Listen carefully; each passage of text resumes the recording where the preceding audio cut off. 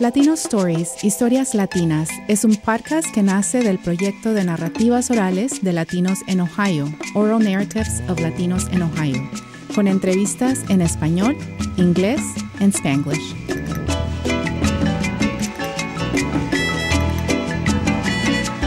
Welcome to Latino Stories. I'm Elena Fowlis. My guest today is Dr. Jonathan Rosa. Jonathan Rosa is an associate professor at Stanford University. He is the director of Stanford's program in Chicanx, Latinx Studies, and co-director of the Center for Global Ethnography.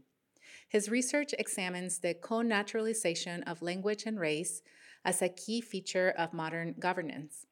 Specifically, he tracks colonially structured interrelations among racial marginalization, linguistic stigmatization, and institutional inequality. Bienvenido a este episodio, Jonathan. Thank you so much. It's good to be here in conversation with you. Jonathan, can you please tell us a bit about yourself? I know that you have done extensive research on Puerto Rican communities in Chicago. Are you from that area? No, I'm not from Chicago. I was actually born in Rochester, New York, and I grew up in Western New York in relatively rural environments. And so Chicago, in many ways, was a new experience for me that I think was a part of my central to my graduate school training. But the communities in the city of Chicago sustained me throughout graduate school when the University of Chicago presented me with all kinds of challenges in terms of some of the work that I really wanted to do. So I ended up really trying to connect with and become embedded in a whole range of community context in Chicago, and especially working closely with organizations like the Puerto Rican Cultural Center there, with which I continue to collaborate now. And I also taught high school in Chicago and worked in schools throughout the city. So Chicago is very important to me socially and intellectually. And I don't think of those things as really separate from one another.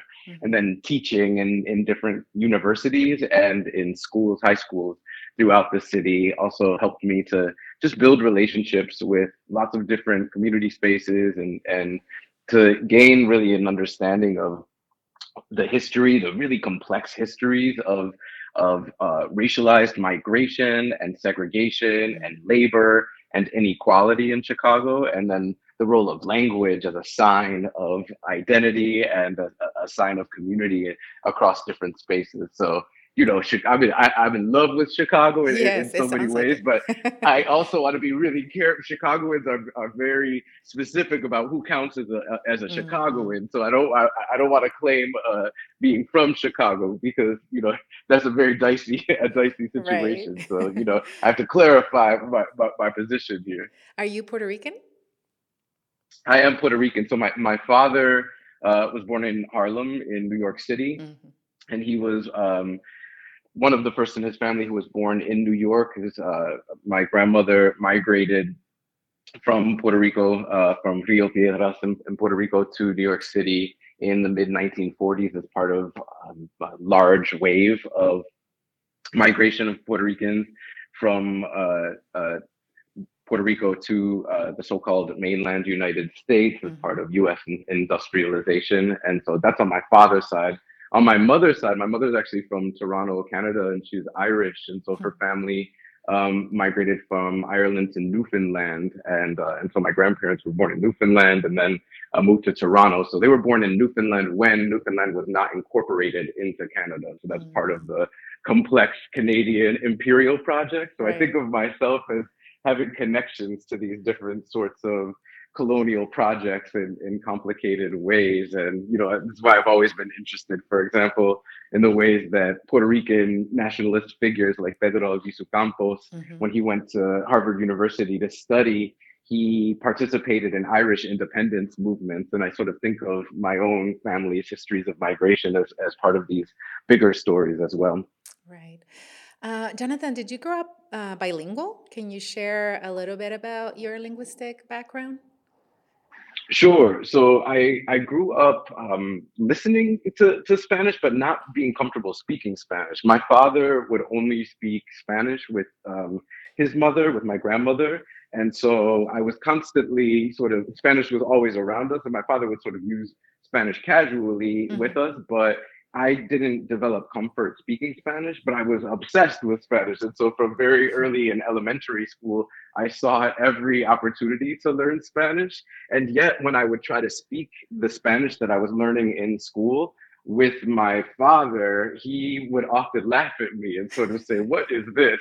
So the varieties of Puerto Rican Spanish that, to and through which he was socialized really differed from the Right. Mexico City standard Spanish Mm. that I was learning in school in Western New York. And so there were lots of funny moments where when I would learn how to write certain words and phrases, in Spanish that I had heard my father speak before, it was so strange to me. Like when he would say to the dog, "Ven pa acá," come here. Mhm. And when I Mhm. learned that "ven pa acá" was "ven para acá," three words, I kind of said, "What? That is clearly one word."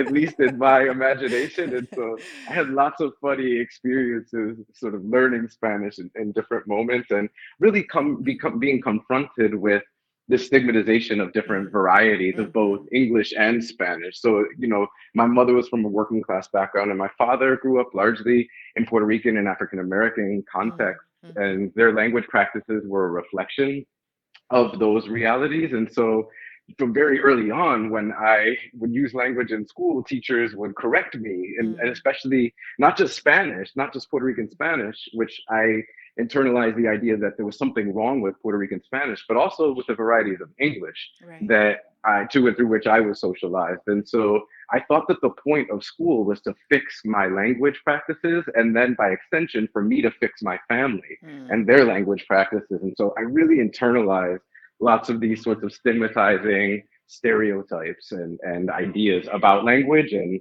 this is what I think in many ways has piqued my interest in these issues moving forward. Yeah, absolutely. So I am one of your many Twitter followers and fans. And one of the things that I most appreciate is using this platform to dialogue about language ideologies and attitudes and the ability to quickly respond to current events. And whenever something, that has to do with language related, I go to Twitter and I know there's something, happening already in relation to that.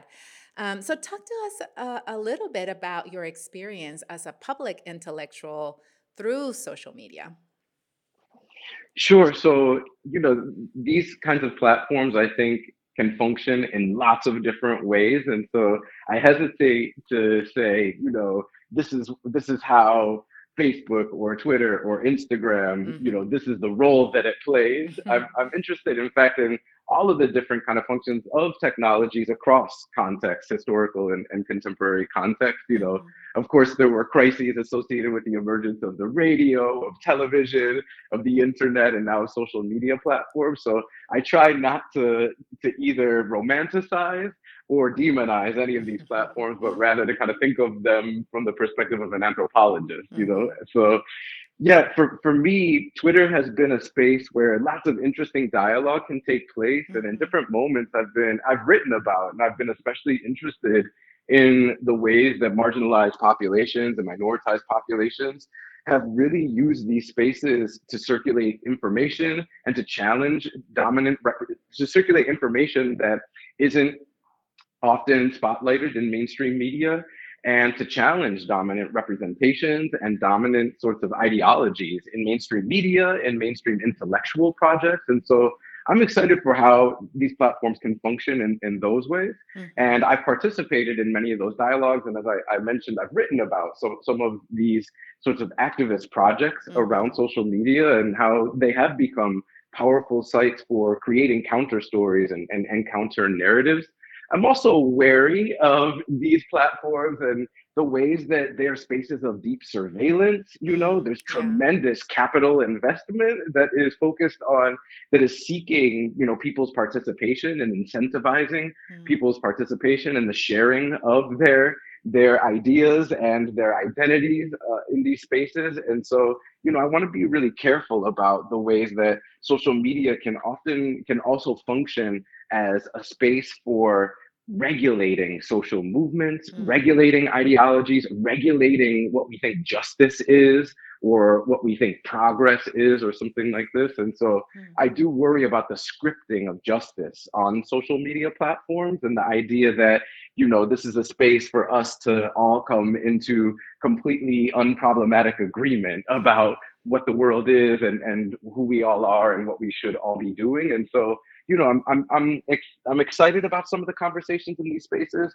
and also wary of them. I mean, I will say, as a linguistic anthropologist, it is a wellspring of data. And so, Yeah. it's fascinating to me to observe all of the ways that people perform identity, and the Mhm. communicative norms, the linguistic norms and broader kinds of communicative norms that take shape in relation to these performances and enactments of identity, and the circulation of various kinds of ideologies. So, I'm interested in these platforms, but I think it's important for us to bring a critical lens to them as well. Yeah, I'm really am I guess proud of you and Nelson Flores, your bestie,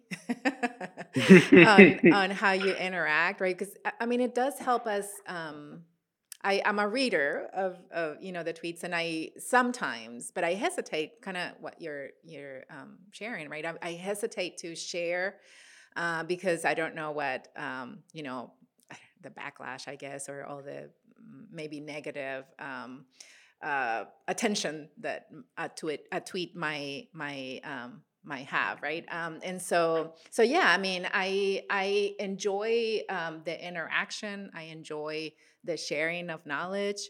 And how that becomes many times part of classroom discussions, right? And with my students. So we looked at hashtags, about what we would find if we did hashtag Latinas. What was the images or the topics or the conversations that were coming up in relation to that, or any other.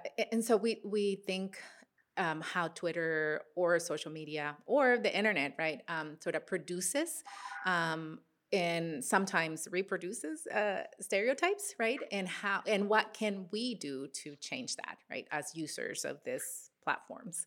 So I just like the opportunities that we could have with our students when we enter into the spaces, so thank you for sharing that. So one of these current events was the Bad Bunny's performance at the Grammys earlier this year. Well, his performance and presence, whether you like his music or not, was powerful as the first Latino to open the award show singing in Spanish, and with a very Puerto Rican identity and culture to his performance, right? We had the cabezudos and other cultural, significance. Uh, but one of the epic failures of this event was the captioning of his words, right? And there's a picture that has been shared and commented on that shows the captioning as speaking in non English and singing in non English. And I know I made this part of my classes or class discussion the next day and had interesting conversations with my students.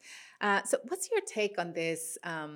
We see it again and again, and some of my students said, why couldn't they just caption it speaking in Spanish, or why couldn't we just have the actual lyrics in Spanish or a translation of it? So what's your take on that?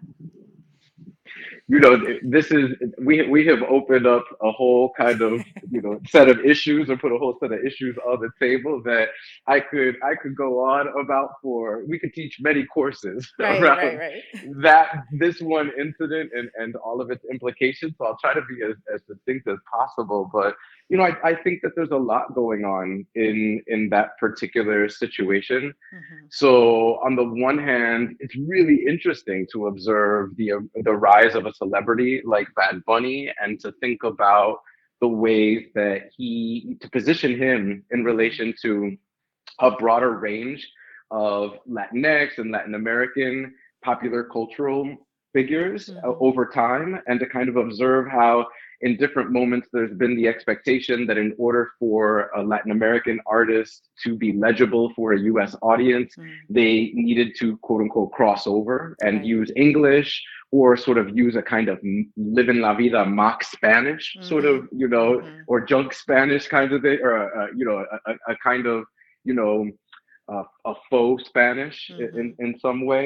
And so there is something really interesting about a deeply vernacular celebrity like Mm-hmm. Bad Bunny, who is, as you suggest, using the cabezudo, using deeply vernacular Right. Puerto Rican. Mm-hmm. And it's not even just Puerto Rican in general. It is like distinctive regional Mm-hmm. vernacular Puerto Rican practices and Caribbean, broader Caribbean practices that are central to his kind of his uh, personhood and Mm-hmm. his persona. And so I think it's interesting to observe him as a figure and to kind of figure out what's at stake in his there's something really interesting about him as this vernacular celebrity figure Mm-hmm. who doesn't translate himself, who doesn't cross over Mm-hmm. in a straightforward way, or at least doesn't cross over at the level of of language. And so again, he's using vernacular Puerto Rican Spanish, and that seems central to his persona. Mm-hmm. Now, at the same time, I want to think, really, really critically about celebrity. I mean, he is a global star, one of the best-selling artists Mm-hmm. globally right now. Top of the Billboard 200, most streams on Spotify. So this global superstar. And so we could either regard this as his vernacular, distinctively Puerto Rican and Caribbean kind of performance. We could regard this as a sign of progress and say, wow, Mm-hmm. this is, we're experiencing inclusion, we're experiencing a fundamentally different moment. That could be one take on this. Or we could think about the ways that certain kinds of diversity, certain performances of difference get commodified, and Mm-hmm. that specific what makes something so commodifiable and consumable in a particular way is its vernacular nature. And so I think we would be wise to not simply sort of have a shallow analysis or a shallow celebration of the embrace of Bad Bunny, but to kind of figure out what's going on. I mean, I'm interested in how he functions. He's recruited to function as a deeply politicized figure in relation Mm-hmm. to Puerto Rico's political status, the ongoing kind of colonial relations between the US and Puerto Rico, all of the political, economic, environmental instability in Puerto Rico, and how he is positioned as a spokesperson for various kinds of Puerto Rican political movements and Mm-hmm. political corruption within Puerto Right. Rico as well. And so he's been positioned as this spokesperson for these movements. And I think that there's something, it's really important to think about him beyond just an individual figure, and to kind of figure out a political moment. Mm-hmm. Now, in terms of the specific issue of the captioning, well, I want to think about the specific case, but be careful not to exceptionalize it. So on the one hand, I think, the Grammys broadcast sort of claimed that in this particular kind of moment, what happens during a live performance is that speaking in non-English, you know, uh, is a situation where which many people turned into a T-shirt and a parody, and that became kind of a meme in its Right. own right, which is fascinating.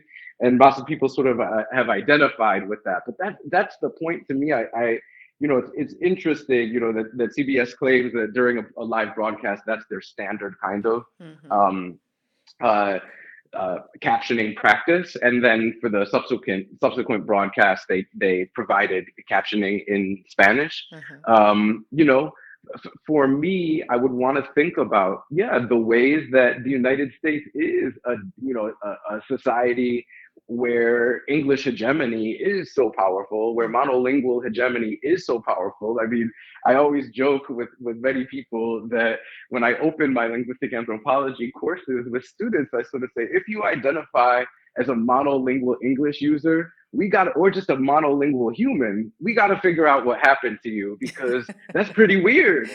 That's a really weird phenomenon. And in the United States, we tend to think that's normal.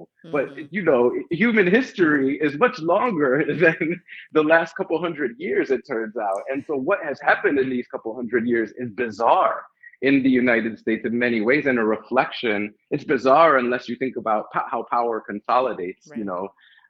in specific ways, and what the linguistic implications of that are, and how the role of language in these power dynamics. So I think, this notion of any language other than, this way in which English is made the only language Mm-hmm. that is legible in the United States, and the value of any other language has no is hard to even register, so that it Right. only registers as non-English. So there are two languages globally, English and non-English, Mm-hmm. from Yeah. many perspectives of the United States. And this is why I've written about what I call ideologies of languagelessness, these sorts of racialized and classed and colonial ideas about language. And so, I do think that there is a way that CBS's approach to captioning is an enactment of and a reflection of this English language hegemony in the Mm-hmm. United States.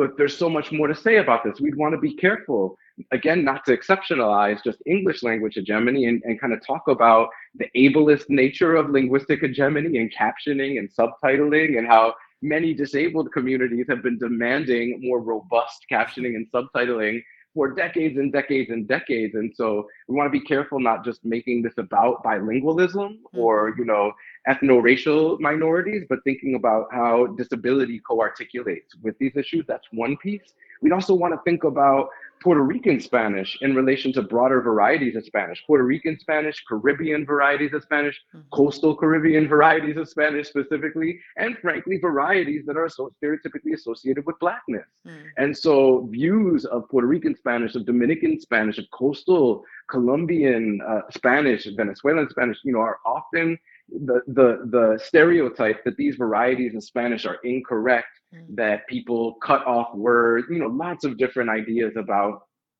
these specific varieties of Spanish are in many ways reflections of anti-blackness and reflections of the colonial histories and contemporary realities of these contexts. And so this is in my ongoing work. This is part of what fascinates me so much. What do you do with a figure like Bad Bunny, who, from many perspectives, is white? Or is, some people call him halal, which is to present in terms of skin color as white, but then to be stereotypically associated with African physical features or Black features, Mm-hmm. and I'd want to put all of that in quotation marks, because you can't see me right now, but I'm using my quotation marks because I want to be wary of these kind of biological framings Mm-hmm. of race, while at the same time, the body is a profound site for the experience of race. But how is language a part of the body? And how is it that Bad Bunny could be regarded as white on one level in terms of its physical appearance, while using a variety of Spanish and engaging in aesthetic practices that are stereotypically associated with Blackness, and become enactments of Blackness, and can be stigmatized in relation to the broader stigmatization of Blackness?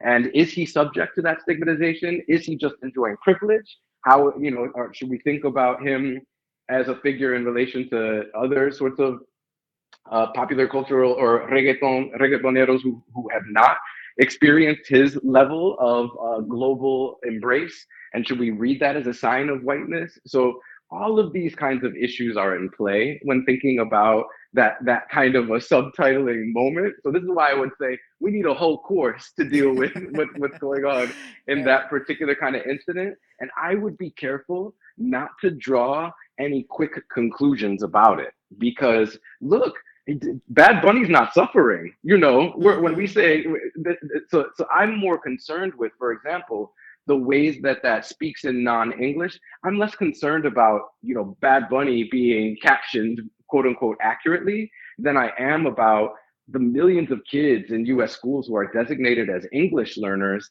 yet who use English very comfortably all day long. And English might be a primary language that they use, and yet something about their English language use still positions them as lacking proficiency. And Mm-hmm. so I want us to think about the broader kinds of implications of these language ideologies beyond just a celebrity figure. And so, this is why I want to be careful about not trying to solve problems through Mhm. celebrities. I want to think about the broader kinds of community realities that a lot of us are observing. And yet, these debates about celebrity and debates on social media and elsewhere, they can be sites for engaging in these kinds of political discussions. So I also don't want to be overly dismissive.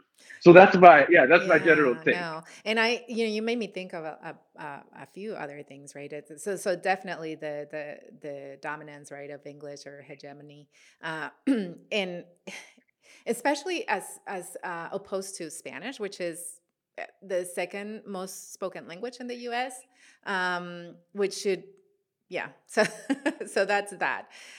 But also, you mentioned the privilege that Bad Bunny might have in terms of white presenting, but also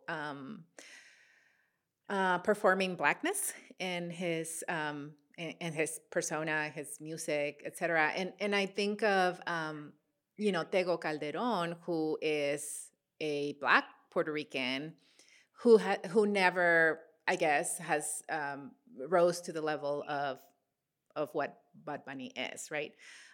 So yeah, different.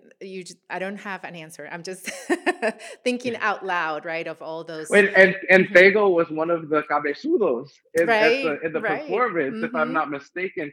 But I also want to ask other questions there. So, is the goal, should we regard, or should the goal for someone like Tego to be as widely embraced as possible?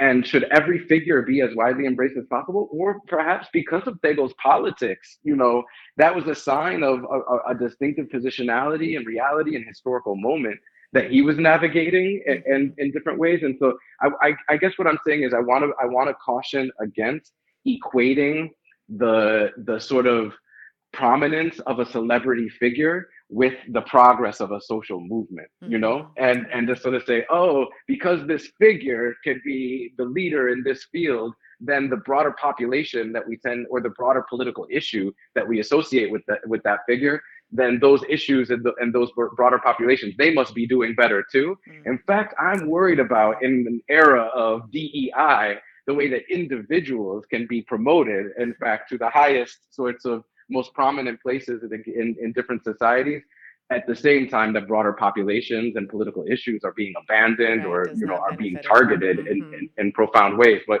the issue of Spanish that you invoke as well, I mean, that's especially striking in the United States. Just the Mm-hmm. profound history of Spanish, of course, is part of broader colonial histories and realities in the US. So the ways that Spanish is in throughout Latin America hegemonic, and so indigenous languages are under attack Mm-hmm. in throughout Latin America, and yet in the U.S. context, how that coloniality can be reconfigured in ways that make Spanish a profound site of stigmatization. And again, I worry that in some shallow analysis of these situations, we sort of say you have your colonial languages and then your indigenous languages, and the two are fundamentally separate from each other, and we have just these two kinds of categories. Well, I'm interested in how in the US Spanish is made into a target of stigmatization Mm-hmm. and surveillance, so Absolutely. that various people face all kinds of marginalization and all kinds of exclusion in relation to the Spanish language. So this is why the racialization of language is so important in my work, but it requires a really careful analysis of how these dynamics play out in context. And how, I mean, I think we need more conversations about that, right? So I teach Spanish and Latinx studies, and I'm teaching right now a Latinx literacy course, focused on growing up bilingual and bicultural. And so we talk, I mentioned, right, the racialization of language, and most of my students had not heard or thought about that, right? And so it's, more discussions need to be happening in the classroom and with our students, especially in a region. So I'm in San Antonio, right? In a region where sometimes it's easier to think, oh, they just don't want me to speak Spanish, or they just look at me funny because I speak Spanish, but it goes beyond the language.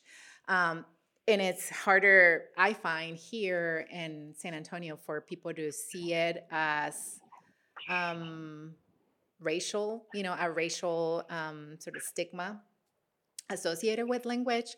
And I don't know if it has to do also with the fact that most um, Mexican Americans in this region still identify, or there is less diversity within the Latinx community in this region. And what by that I mean, we don't have a large number of Afro Latinos here.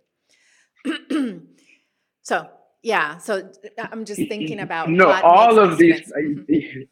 all of these dynamics I think are so important. And again, for me, it's a matter of trying to make sense of various forms of racialization, Mhm. various racisms, plural, rather than suggesting that there is only one definition of what Right. race and ethnicity are, and there's only one reality for how race and ethnicity articulate. I Mhm. think that, racialization and ethnicization are complex processes, and in some moments, language, we often tend to think that race is just a matter of physical appearance. But Mhm. from my perspective, race takes many forms, various forms. We can think about race in the environment and ecologies, the air that we breathe, the infrastructures we navigate, the ways that funding structures of different public institutions Mhm. are organized. I Absolutely. think of those as racialized phenomena Mhm. that don't present on the body, and yet people are subject to those racial structures Right. in profound ways that shape life chances, that shape everyday life. And so if we only think about race in terms of physical appearance, then there are certain forms of racial vulnerability that we can understand in terms of physical appearance. There Mhm. are other forms of vulnerability that we'll fundamentally misunderstand. And in fact, we might think that someone isn't vulnerable based on physical appearance when they're facing all kinds of forms of vulnerability. And so I think of language as a part of that picture. Mhm. And you mentioned the name of your course, which sounds wonderful. So Amacelia Zendaya, for Mhm. example, and Mhm. Bonnie Urcioli and others who have written about growing up bilingual, I think about their profound argument that in the post civil rights United States, we've witnessed a profound remapping of race and Mhm. racism from biology onto language and culture, so that in a eugenics era, United States, and in an era of legal racial exclusion, physical appearance could be invoked Mhm. publicly and as a legitimate grounds for racial exclusion. Mhm. And in a post civil rights era United States, you witness and you observe all of these kinds of reconfigurations of racism that don't look like race anymore. So that you invoke a culture of poverty, or you Mhm. can talk about a so-called culture of poverty, or you invoke these ideas about language and linguistic inferiority. And many scholars, and myself included, have argued that these kinds of dynamics are a reflection of how race can take many different shapes depending on the context. And it's very important for us to leave open and remain open to the question of how racism is articulating in a particular context. I mean, the last thing I guess I would say is I just taught a course in the winter, Intro to Comparative Studies in Race and Ethnicity. And one of the things we looked at was Japanese Mhm. colonialism across the 20th century, and the ways in which Japan's imperial projects adapted European racism and European eugenics projects to an East Asia context where things like the fingerprint and the structure of the fingerprint became a site of racialization Mhm. and involved a whole racial order. And so we need to think about these forms of racialization, forms of racial distinction, and racial ideologies in context. And I think language is a profound site of racialization, and we would be well served by orienting to it as such. Absolutely, absolutely. Just looking at the literacy rates within the city of San Antonio, which Mm, are high, but also concentrated to areas where there is a high number of Latinx and Afro mm, Americans, and poverty, right? absolutely. So those, I mean, those are things that we need to think about, right? And so the it's been a great class, and I'm learning too, right? That's because this is my first year in San Antonio, so I'm learning too a lot about my own community, right? And some of the things that have been, redlining, the process of redlining within the city and how that has affected and disenfranchised certain communities historically, right? So those are conversations that are happening in the classroom, and that I'm happy to be having with my students. But yeah, thank you for that comment. Uh, Jonathan, what projects or initiatives are you working on this year? Sure, I've been continuing a lot of my community-based teaching Hmm. and research. So I mentioned the comparative race and ethnic studies course, which involved a collaboration with a local high school here in the Mm. Bay Area, where we ended up designing curriculum plans for high school ethnic studies courses. Mm. The state of California has just implemented ethnic studies as a requirement at the high school level statewide, at the same time that, of course, Right. so-called critical race theory and Hmm. courses in AP FM studies are under attack throughout Hmm. the nation. So we're really kind of thinking about ways to connect what we're doing at the university to these high school contexts. But then I partnered with a teacher or a set of teachers and high school students who evaluated the curricula that we designed as well. And so I'm really interested in these kinds of experiments and connecting learning across higher education and K through 12. That's very important in my work. And then my ongoing community collaborations. I'll be back in Chicago at the end of the week for the American Educational Research Association Hmm. annual meeting. And I'm organizing a community tour of Humboldt Park. So it's the heart of Chicago's Puerto Rican community, and Hmm. a space where, again, I've been working for a few decades now. And, I have ongoing projects thinking through race and language among Puerto Ricans. And that's really the next book that I want to write, really kind of rethinking and telling some different stories about ways that race and language come to be experienced that really ask us to confront the contradictions, what I understand as fundamental contradictions around race, ethnicity, and language, because it seems to me that a lot of people are trying to present race, ethnicity, and language as straightforward equations and definitions that we can all and should all agree upon. And in fact, I think of them as deeply contradictory and as part of these broader colonial entanglements, historically and contemporarily. And so I want to do work that asks us to really face those contradictions rather than turning away from them, or rather than flattening them out and trying to sort of present a world of 8 billion people as though it fit into 4 or 5 racial categories. I think Hmm. there's a lot more going on, and we owe it to one another to face that complexity. Right, right. Jonathan, gracias por esta conversación.